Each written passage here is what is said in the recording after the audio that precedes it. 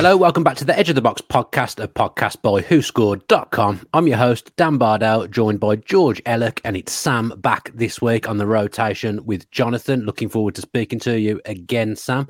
We are, of course, here to preview the weekend's Premier League action, last one before the bloody international break. Just as you get it back and you're getting used to it, it takes it away from you again. The international break comes. England squad is going to be announced on Thursday. I believe we're recording this on Wednesday afternoon. How are we both? Good, thank you. You're both getting very excited about a landmark, huge signing for Villa. This is big.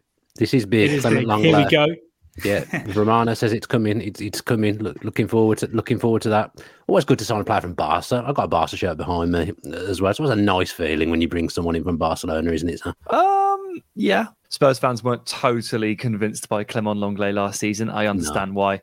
But as you rightly said, Dan, everyone at Spurs was rubbish last season, by one or two exceptional individuals. So let's not judge in such broad strokes. But look, we're not here to talk about Villa, and we're not here to talk about Clement Lenglet, and no one wants to hear about it. So let's stop that there and say, was I brought back in this week because Jonathan Wilson has been benched for his predictions? Possibly. Yeah. I mean, I haven't got the scores in front of me, but I know I am very much in the lead. I've had 4 correct scores so far across the 2 weeks that we've done predictions. I believe I was on 22 points. I think I was.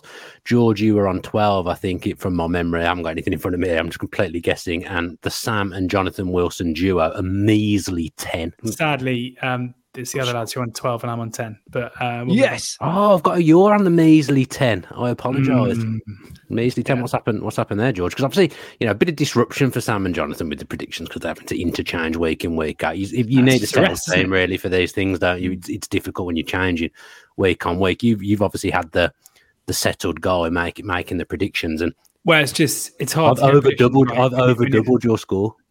It's hard to get predictions right when you're predicting Brighton to win the league, isn't it? That's true. We'll come on to that later on in the show. Of course, they lost off the back of that outrageous George Ellick shout. Let's look at Arsenal against Manchester United, though, to start. Sam, I'll start with you. And I've been thinking this a little bit myself.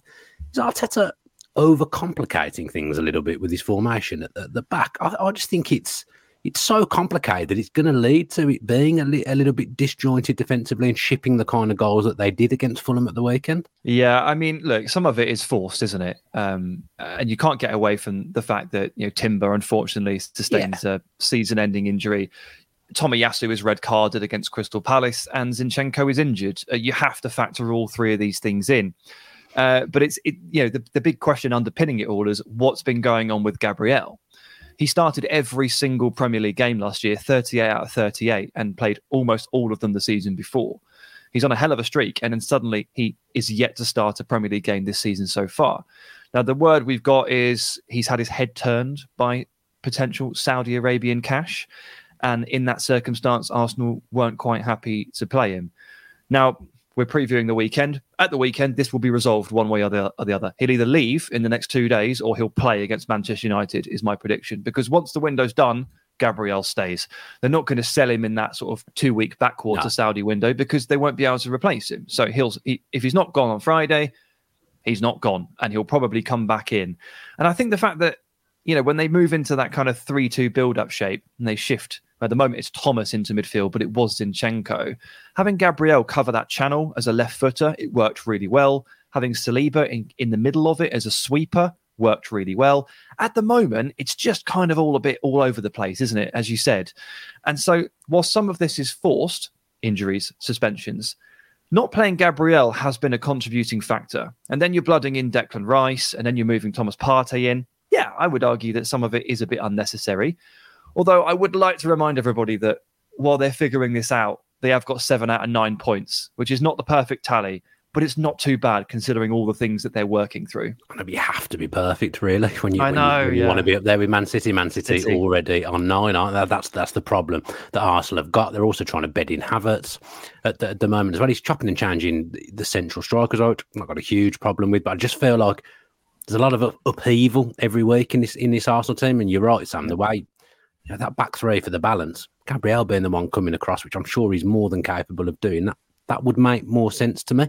And see many teams playing with one kind of natural centre back. Now, I know Ben White's played there as well, but I wouldn't say he's a natural centre-back in a two. And I guess going forward as well, George, White and Saka was a nice combination down the right-hand side last season, and that's kind of gone as well.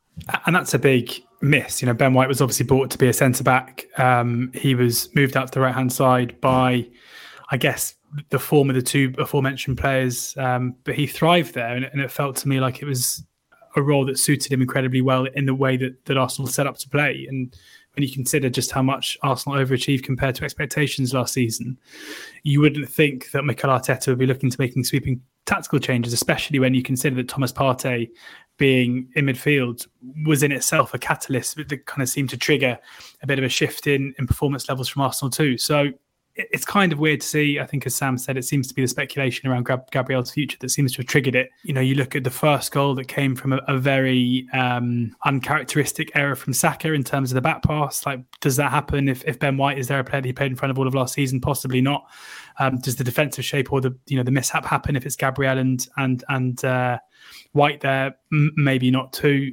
But at the same time, I do think it's easy to fall into the trap here of overanalyzing a match where Arsenal were clearly the better side. Like, it was an individual error in the first minute that caused them to be 1-0 down. They then completely dominated against Fulham, and they conceded a set-piece goal to draw the game 2-2. Like, there's no denying, when you look at the expected goals, it's like 3.5 to 0.5. Like, Arsenal were the better team here, and often I think you can be overly result focused rather than what actually happened in the game. And I think that might be the case. I was almost more concerned by their performance against Palace for long parts, where they struggled to create a great deal. I think Havertz's form is an issue. Like many others, thought he would be. I didn't anticipate he was going to be brought in to play the role he has done to start the season, especially with the issues they've had kind of in the final third. He does not look suited at all to be playing on the left-hand side of their midfield three for a player who seems pretty obvious thrives when confident, but struggles when his confidence takes a bit of a knock. This is a concern right now for them. But I think it's too early to get overly concerned. A massive point for Fulham, though, showing brilliant character again to come back from behind in the circumstances with a man down and get the point. Yeah, Marcus. George is very consistent here. After week one, it's only one game, guys. It's only one game. After 3 games, it's only 3 games, guys. I wonder how many games. It's only one game. Until how many games, George, are we allowed to get worried or excited or any of the above? 10. I think if it had been 3 losses or it had been 3 poor performances, then it'd be okay. I think suddenly asking questions about the team selection and personnel and the rest of it, when Arsenal could easily be on 9 points from their first 3 games. And I don't think there's necessarily been a massive drop-off in performance. As I say, like, the individual error was uncharacteristic. But I'm not a very good person to get on podcast in the first few weeks of the season, because all I say is, let's wait and see. Or Brighton them in the league. I've watched their first 2 games, and even when they won, I thought, I don't like this. It doesn't look right. It's not feeling the way I think it should. I thought they were vulnerable against Forest at 2-0 up, and they nearly could have let Forest back in the game. I guess the other narrative from Arsenal, even in that game, they were completely dominant until the last 20 minutes of the game, when then the goal kind of came against one of the play, and then they were under the cosh late on. Like, it didn't feel that I don't. You could have sat there, watched the first half of that game, and think to yourself, that's not a pretty impressive start to the season from Arsenal. Look, I like Arteta. I thought what they did last season was absolutely outstanding. But I've just got in my head every time I'm watching it, he's overcomplicating this here. And people talk about Pep overthinking. I think he's overthinking what he's doing in his defence. But I'd expect Gabriel to come back in soon and settle it down, and then maybe move away from what they've been doing. I guess the other narrative, Sam, is the goalkeeper narrative. They've obviously brought in a really high level goalkeeper to compete with Ramsdale. Now, I don't know what side of the fence you're on this, but I think Raya is the superior keeper. Of the 2 of them, I thought Ramsdale should have done better with the Fulham goal at the weekend. Ramsdale's just got in the PFA team of the season, hasn't he? So essentially he was goalkeeper of the year last year in the Premier League. But it has kind of created this narrative, and it does feel a little bit like, I wonder when Raya's going to take over. I don't actually see it as that. No. I don't see it as Raya usurping Ramsdale to a point. I just kind of see it as a staunch commitment to a style of play that involves a goalkeeper, and Arsenal sitting there and Arteta saying, sorry, but the way we play intrinsically involves the goalkeeper. It's really important. And I'm afraid to say that Matt Turner ain't it. And if Ramsdale goes down, if he gets injured, I need somebody else, because it's now this embedded in the way we play that I can't afford to lose that element of my style. Now, Dan, it's the same concern that you and I will always have whenever Robin Olsen takes his place between the posts, because the drop off in level is so stark compared to Emi Martinez. Now, Arsenal are in a better situation there, where they can actually afford to put a pretty healthy figure on the table for David Raya. You know, the loan fee, it's a loan, but the fee at the end is, I think we're talking about 25, 30 million there. They could afford to take these two goalkeepers, and this is a market opportunity with Raya in the last year of his deal, and say, no, we're going to go with these two. And I don't know if it's like one gets the cup and one gets the league. I don't know if it's, you know, the Marc-Andre ter Stegen, Claudio Bravo complex for Barcelona, or it could be, you know, look what we've just seen with Brighton, with Bart Verbruggen coming in for Jason Steele in game 3, and De Zerbi saying, yeah, I mean, they'll probably play some games each. You know, they're in a bit of a timeshare. I never like that. That bothers me too. That bothers me too. So I don't know how this shapes out, but I actually don't see that much between Ramsdale and Raya. I hold them one in each hand and I say, much of a muchness, pretty similar level.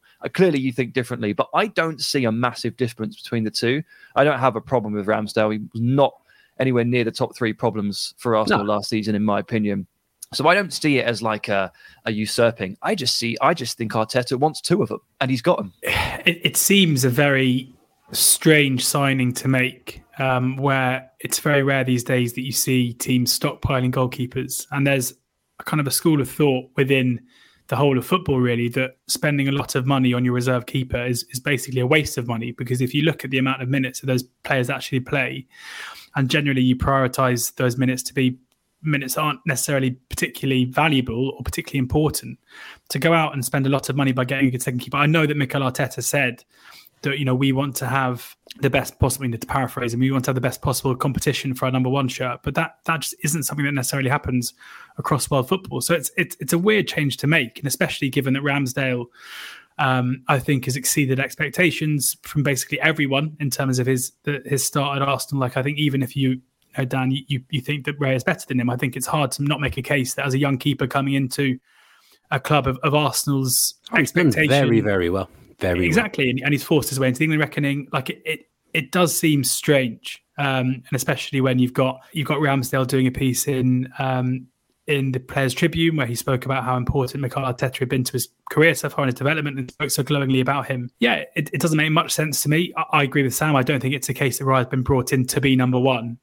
It wouldn't surprise me at all if he does get there at some point. But I wouldn't say I'm a huge fan of the decision to go out and spend a lot of money on a number 2. But I mean, there's a lot of football to be played by Arsenal this season across all cups and leagues. So I guess to start with, maybe Ray will be the cup keeper and Ramsdale will be the league keeper, and that might change at some point if Ramsdale's performances aren't good enough. Raya's a Spain international. Is he going to be happy sat on the bench every single week in the Premier League after making himself one of the best goalkeepers in the Premier League? That just makes no sense to me. But Ramsdale's England international. Like, no, of course. It would be the same. If Raya was playing at the moment, I'd be saying the same about Ramsdale. You know, but there's on the bench every week. I do think there's often, and I suppose it's a bit different with keepers because there's only one spot, but I do think often people make assumptions about players and kind of needing to start. And like, you know, a signing's made and it's like, well, he hasn't come to sit on the bench, or, you know, this player has been loaned out there. They wouldn't have loaned him unless if he wasn't going to play.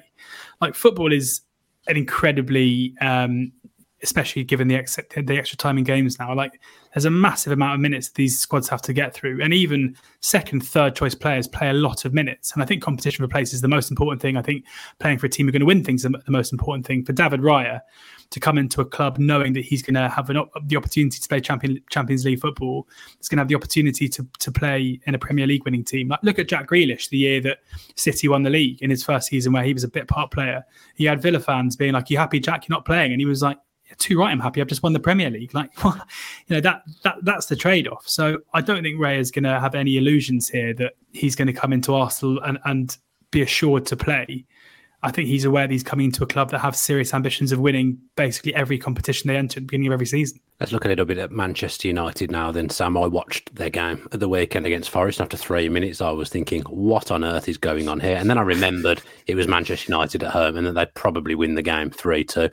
And that's exactly what happened. But was that kind of the shot in the arm that their season needed? Because that's kind of vintage Manchester United, isn't it? You 2-0 down at home and you end up winning the game 3-2. It is, yeah. I wonder if they had to sink to a relative like Nadir there to jolt back into action and going 2-0 down at home to Nottingham Forest. No disrespect to Forest, this could be one of 10 teams, but going 2-0 down at home to that team in the first 5 minutes, it's like being thrown into a plunge pool, isn't it? Of disgustingly cold temperatures, and then you have to scrabble your way out of it. And that's kind of what they did over the course of the next 85 minutes.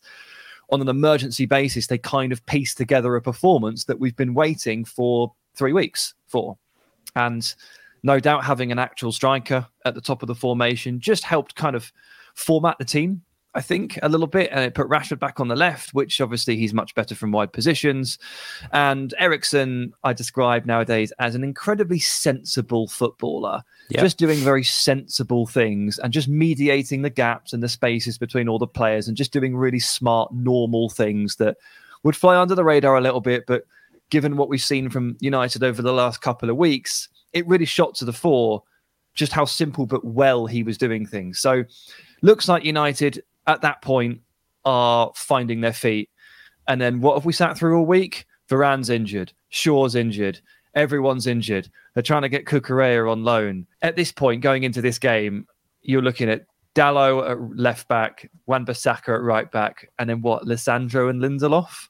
I mean, We're 3 games in. How the hell has this happened with 3 games in?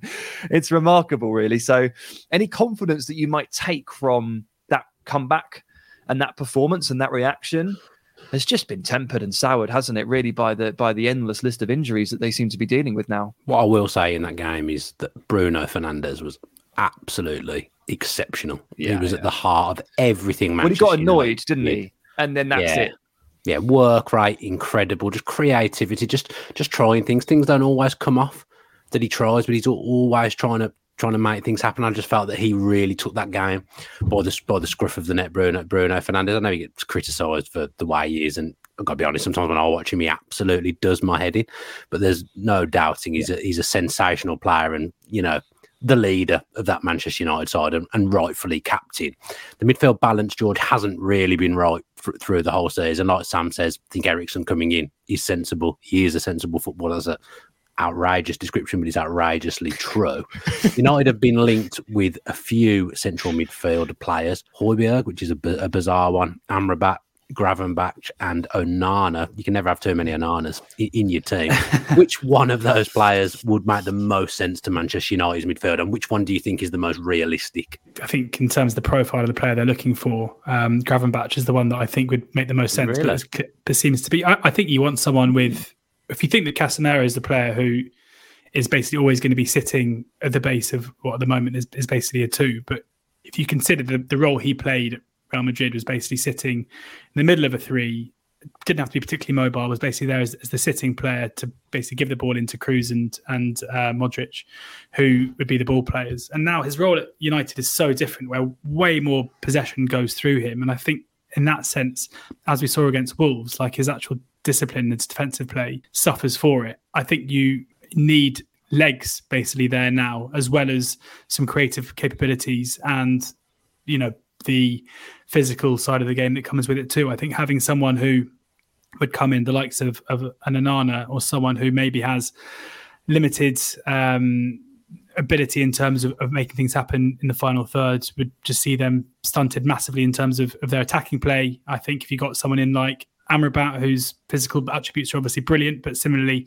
is maybe a bit limited when it comes to being a player. Like, I think you need someone alongside Casemiro who can basically do it all, like an ultimate box-to-box midfielder. And even though he's very young and hasn't had a lot of game time at Bayern Munich, we've seen Gravenbach perform like that in the past. And you look at his numbers across basically all defensive metrics, across all duels metrics, and also, in terms of ball carries and the rest of things, he ranks incredibly high. So I think it's the least likely. The links to him seem to be more tenuous. It seems to basically be who played for Ajax, and then go from there. Of the other names linked, like I think Højbjerg's a brilliant player who offers something that's fairly rare in terms of his profile, where he's a very, very good defensive unit whilst being a tidy metronomic passer of the ball. But I'm just not entirely sure that's what United need, given the ideal game plan from Ten Hag isn't to kind of sit in front of a low block and retain possession. So it's really difficult. And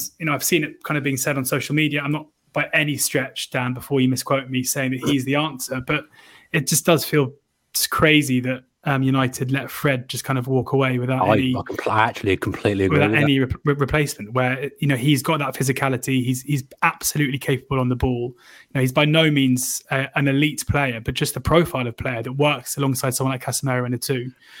But it's just episode 59 of United just being absolutely blind when it comes to succession planning and the way they approach the transfer market. I completely agree with that on Fred. I know we don't often agree, but I think you're right. Why sell someone? The problem always was with Fred and McTominay was they were playing every week together, and that wasn't right for Manchester United. But as two players that can come in here and there for game time, I think that's fine. As long as they're not playing together every week, I think that's absolutely fine. I was surprised they let him go without getting a replacement. I think it's okay to get rid of Fred as long as you upgrade on him and you actually buy someone. Sure. But so far, Mount's the replacement for him, but they're completely different. So far, the only thing that's happened is that Fred has been sold, and then they've just been sat around. And I think I would pick Amrabat. I would consider the fact that Casemiro is likely to spend a portion of the season suspended, and potentially a portion of the season injured based on the amount of ground this man is having to cover. And I would ask for someone who can match his intensity defensively, which is Amrabat, and someone that can actually assuage some of those concerns in terms of like the progression from deep. Basically they've been trying to find Frankie de Jong or buy Frankie de Jong for 18 months, and it's been a disaster the entire time. Can you replicate some of those ball progression qualities by also marrying them up with a player that can stand in for Casemiro? And I know the picture we have of Amrabat from the World Cup is eat up the ground and eat everyone alive, and just it's a ridiculous, relentless, energetic presence. But for Fiorentina, he takes the ball off the centre backs, evades pressure, carries it into space, or picks passes. He's actually a very different player in Serie A than he showed at the World Cup. And I see those two skill sets, and I see his ability to marry them together. And I see a way that he can step in for Casemiro when needed. I can also see a way that he can step in next to Casemiro, help with those gaps, and help with that ball progression that George quite rightly points out Casemiro is okay at, but not brilliant at. So that's why he'd be my pick. And also, I think it might happen because he's got a year left on his deal. He's not training with the first team. He's not on strike, but it's not far off it, lads. This has got to be resolved one way or the other. It feels pretty similar to the Højlund saga, where it's like they've named their price. We don't really want to pay it. Can we get someone else? And then it gets to the end, and they're like, okay, fine, we'll do it last minute when we've been pursuing you. It's the Manchester United, which is what happened moment, when they paid for Harry Maguire as well. They were like, we don't want to pay 80 million. They were like, you'll pay 80 million. 3 weeks later. Okay, we'll pay 80 million. Quick look at the combined 11 for Arsenal and Manchester United, then taking into account league ratings in 2023. I don't think there's too much that could be argued with here, actually. David Raya is in goal with 6.96. Back four, Thomas Partey, Saliba, Martinez and Luke Shaw. A midfield three of Casemiro, Bruno Fernandes and Ødegaard. And then the front three is Saka, Jesus and Marcus Rashford. I'll give who scored the due this week. They're two teams. I've not got too many complaints about them. In fact, I've got no complaints about them. I think that's a fair reflection of the two What was the back four again? Thomas Partey, Saliba, Martinez, and Luke Shaw. Maybe Partey at right back's the only one. I think we can't stand by that after the beginning of this podcast, can we? He's got a rating of 7.01. So, but most of those games will have been in midfield. So maybe that's the bit that we can complain about. Fine. We'll feed it back. Right then, score predictions then. George, will come to you first as the expert in this field. What's your score prediction for Arsenal?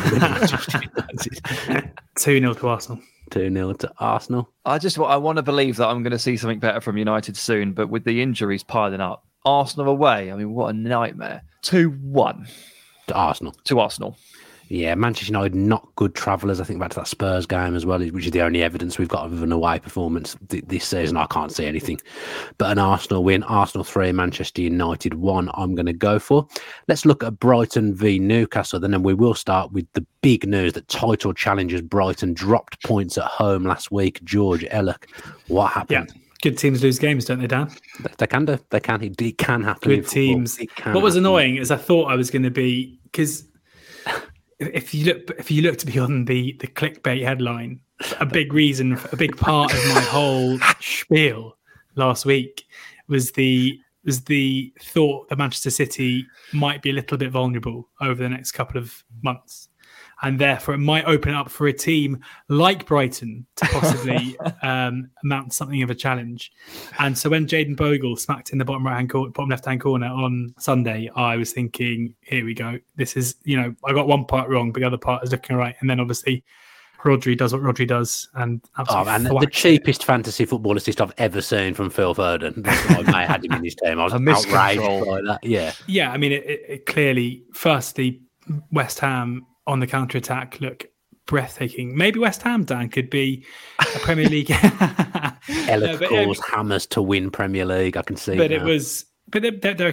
there are obvious defensive issues with Brighton, and it's clear to see that when things don't click for them going forward, they're going to drop points fairly regularly, because it's pretty rare. And this dates back in De Zerbi's management career before Brighton, where his teams do ship a lot of goals because of the expansive way that they play. So, it's one game. I'm not going to sit here and say that Brighton are no longer challengers off the back of being beaten 3-1 by West Ham. I still think that they are absolutely a side that can pick up the pieces if those at the top end do struggle. It was clearly an off day. I thought some of the finishes from West Ham, like that Jarrod Bowen finish, is very clever.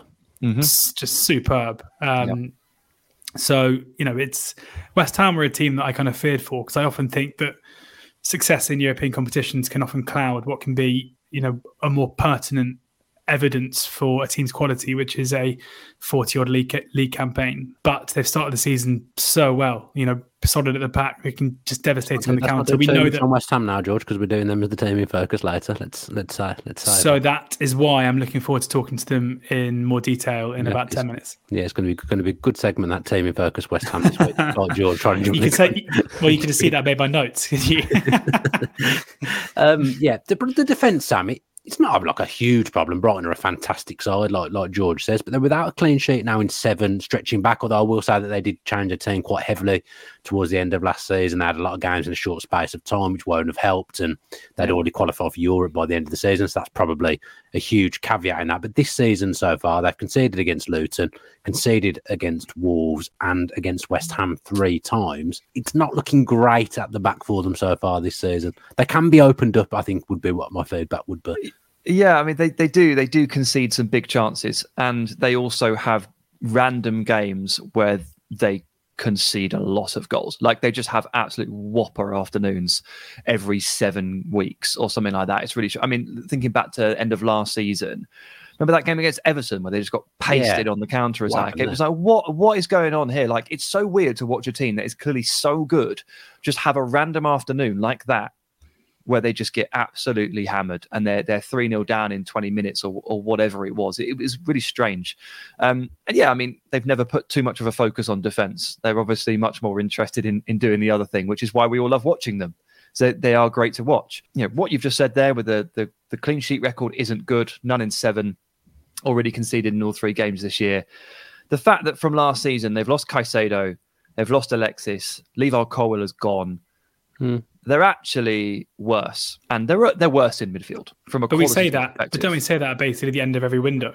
We do indeed, yeah. And they've just signed a player from Lille who I'm not too familiar with, but I assume is amazing. We assume it will go for 100 million this time next year. Yeah, so that might just fix that. But at least in the short term, they're actually worse than they were last year, I think. Although Evan Ferguson starting all the games will that'll help. We'll put that to bed eventually.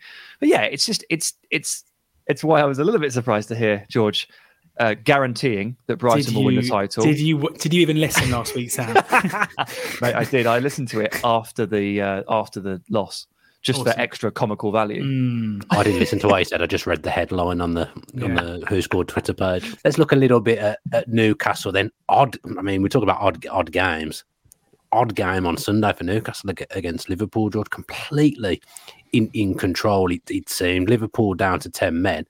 And then just from nowhere, a little bit of a mini capitulation, just wasteful in general, Newcastle, I would say, in that game. And then it felt like they just lacked a bit of concentration at the end of that game. Yeah, it was a strange one. It was interesting to hear Eddie Howe basically say that he felt that Newcastle were very good up until the red card. And then I guess the game plan kind of went out of the window a little bit. Like, I'm not sure I necessarily agree with that. Again, I think that's just someone reacting to...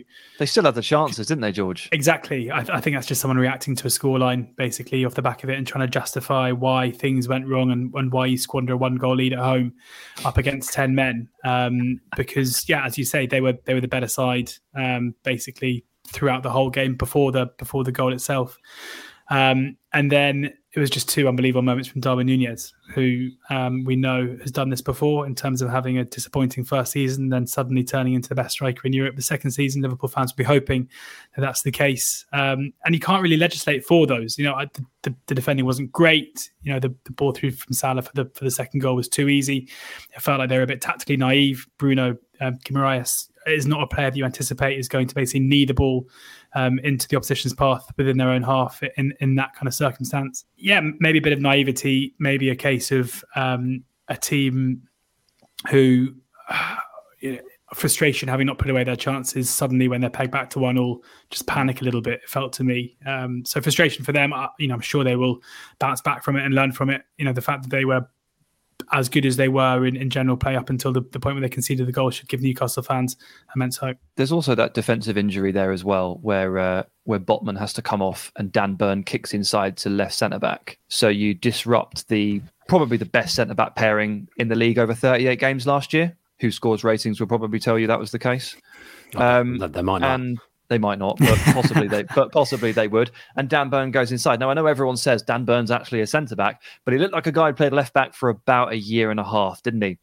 And Darwin just ran the outside of him, ran the channel, and with those explosive movements, beat him. And it's that little shuffle there at whatever that was, 75 minutes, is a contributing that's factor. a valid point. And all it does is just amplify the fact that this entire game was absolute chaos, and that we should probably just enjoy it for what it was and try not to read too much into it either way, because weird things happen in football games sometimes, and there were lots of little events here in this game that created this carnage. George, you're talking about Darwin being amazing there. Alisson is an equal storyline. Alisson was absolutely incredible. This game should have been won by Newcastle by 2 goals, easily, but Alisson said no, and then Darwin did the rest. Can Newcastle freshen it up anywhere, maybe? Obviously, they've lost their last 2 games, one of them against Manchester City, one of them against Liverpool, so it's not completely surprising, but should they be freshening it up for either of you, do you think? I don't necessarily need to. I don't think it's a great... I mean, obviously, against City, they weren't great. They did a pretty good job keeping City at bay to just 1. But I don't think there were loads of issues. I mean, it was basically decision-making and good goalkeeping, as Sam said, that stopped them from getting further. You know, you got the Harvey Barnes opportunity down the left-hand side where he failed to square it. It does feel, I mean, it hasn't really happened in the 2 games, but it feels to me like Newcastle are going to probably beat someone fairly comfortably when they do play on the break at some point this season, because they've already beat one team quite comfortably, I can tell you. Yeah, that's true. Are Brighton about to do what Villa did, and are Newcastle about to do to them what they did? Like this is screaming to me as a similar looking matchup. Like the space in behind, Newcastle will play that ball, whether it's to Murphy or to Almiron or to Barnes or to Isak. Oh God, there's so many of them. They've got such a strong squad. I have to say, without jumping too quickly to the predictions, Dan, this is looking a lot like one of those matchups. And it would be very Newcastle of 2023 to put all that stuff behind them over the last couple of weeks and absolutely batter somebody. Yeah, and we do know that Brighton have those freakish results where they get pummeled from nowhere. I mean, obviously they've lost last week, but they definitely weren't pummeled against West Ham. Before we do get to the predictions, just a quick look at the combined 11 again ratings from 2023. Probably not too much to argue with here, but bar the odd slot. You've got Jason Steele in goal, back 4 of Trippier, Shah, Dunk, and Estupiñán, midfield 3 of Gross, Guimaraes, and Joe Linton, and then Solly March, Isak, and Matoma as the front 3. guess maybe Botman not being in there would be a surprise, and potentially the goalkeeper as well. Yeah, Jason Steele over Pope. I guess it depends what style of football you're going to play, but it's a strong combined 11. Let's do the predictions. Then I'll go first this time, and I honestly can't call this either way. I haven't got a clue, so I'm just going to throw something random into the universe. I will go Brighton 2, Newcastle 2.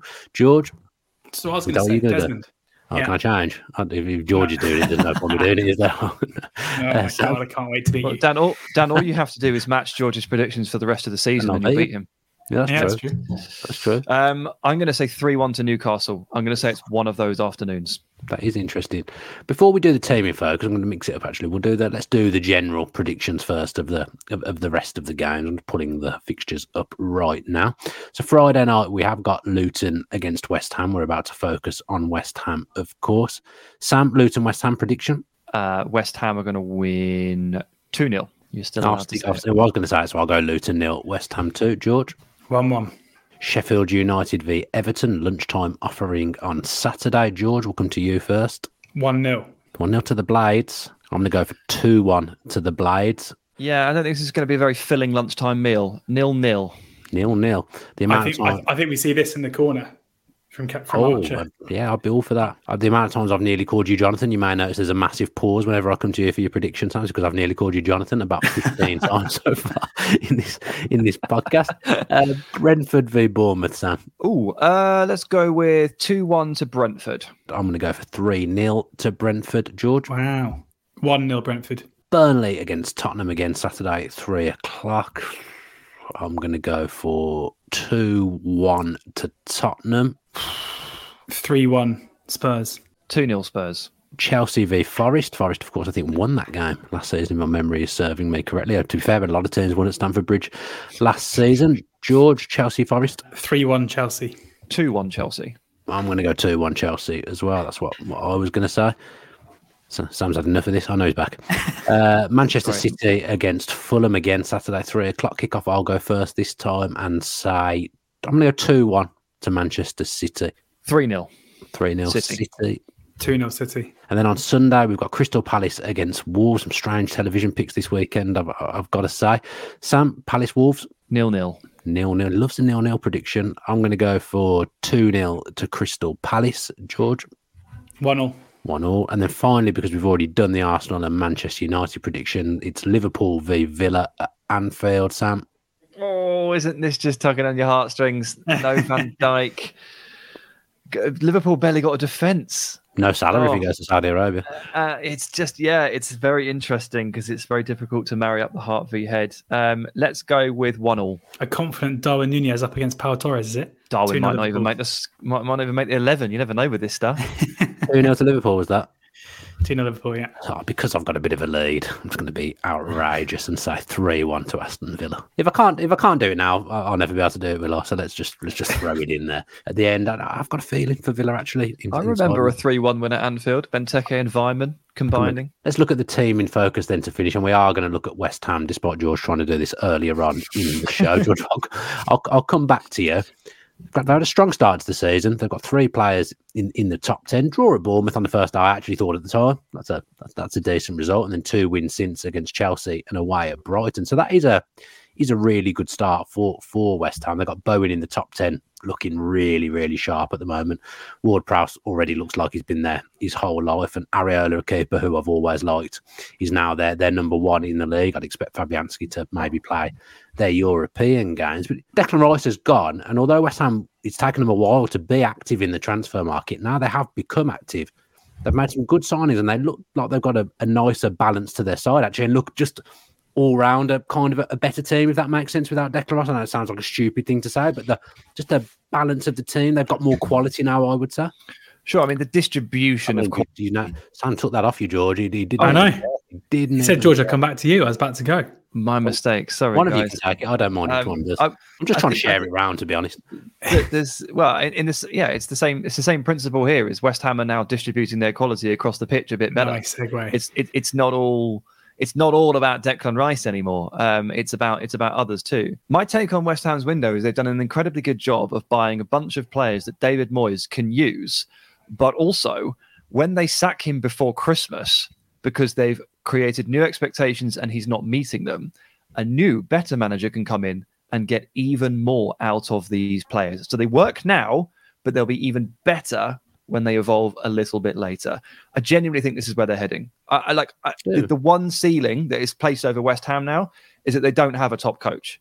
They have a coach that can get you so far, but can't get you any further. Can only use certain strikers, can only play a certain way. Once you get to the point where you're buying Mohamed Kudus, right, off Ajax, you are eclipsing David Moyes' level, and you are changing the barriers, and you are moving. I can't see now where they can't look at the squad and be like, right, what we're really lacking now is a really good centre mid or left back. That's not it. There's one piece left in the puzzle, and I'm not surprised that David Moyes has spent most of the summer reportedly quite annoyed at his sporting director. I think he sees it for what it is. I think they're making moves that will eventually lead to him leaving his post and them trying to push forward. That's how good the squad looks now. Do you think that's fair, George? Because, this is a European trophy-winning manager that we're talking about here in David Moyes. Actually, generally when they've bought in attacking players from abroad, think of Scamacca, for example. I think it's probably fair to say he hasn't known how to utilise them to their best. Even Antonio's come out in his podcast and said that about Scamacca. He's a hell of a player, but he won't do the things that David Moyes wants his striker to do, whereas I will. But actually, these, Alvarez, you think that they've bought in Kudus. I feel like Moyes can get the best out of them just because they're so good. They feel like they're dead certs to be good to me. I was pretty excited about the Scamacca signing, if I'm honest, and look how that turned out. Maybe that says more about me than about him. But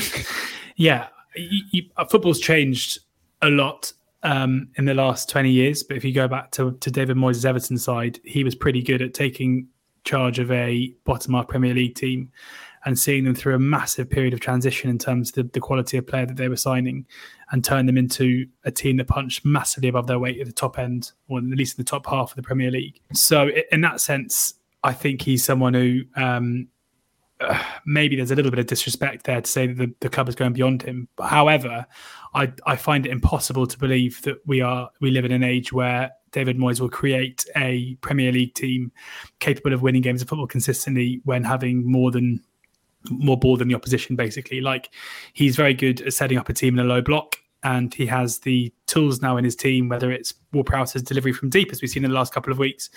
Mikel Antonio looks like this player for a few weeks a season right now. We seem to be within that few weeks where he's full of confidence and fit. Jared Bowen is a player that I absolutely love in transition as well. But, as Sam says, when you're recruiting the way that they're recruiting right now, it feels hard to see this as a sustainable blueprint for the way that they're going to play. And, Dan, you mentioned there that Declan Rice is that they look a bit better without him. Yeah, they do in the games they've played, because they played Brighton and they played Chelsea, 2 games where they are effectively sitting incredibly deep. They're going to miss Rice massively when they are chasing games, when they themselves have to retain the ball and try and break down the low block, which we haven't really seen yet. So I looked at their fixtures to start the season and saw they had Chelsea and Brighton in their first 3. They then got this game against Luton, but the next 2 weekends are hosting Manchester City and then a trip to Anfield. Like, on paper, that looked to me like it was going to be a run of games that would probably see the end of David Moyes, really, because if he got the expected 3 or 4 points from those 6 games, then the knives would be sharpened. But he's already exceeded those expectations massively. We're getting 7 from the first 3. It probably is a matter of time. But right now, they look to be a side who are very comfortable in what they're doing in the short term. How that progresses over the season, we'll have to see. If Moyes was to get the sack, Sam, who is that?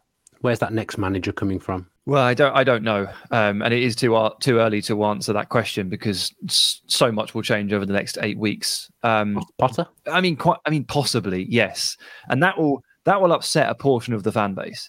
I live in South East London, and I know a lot of West Ham fans. It's about a 50-50 split between people who are absolutely fed up of Moyes and people who worship it. And there doesn't seem to be an awful lot of middle ground when I speak to these fans. It's quite perplexing, really.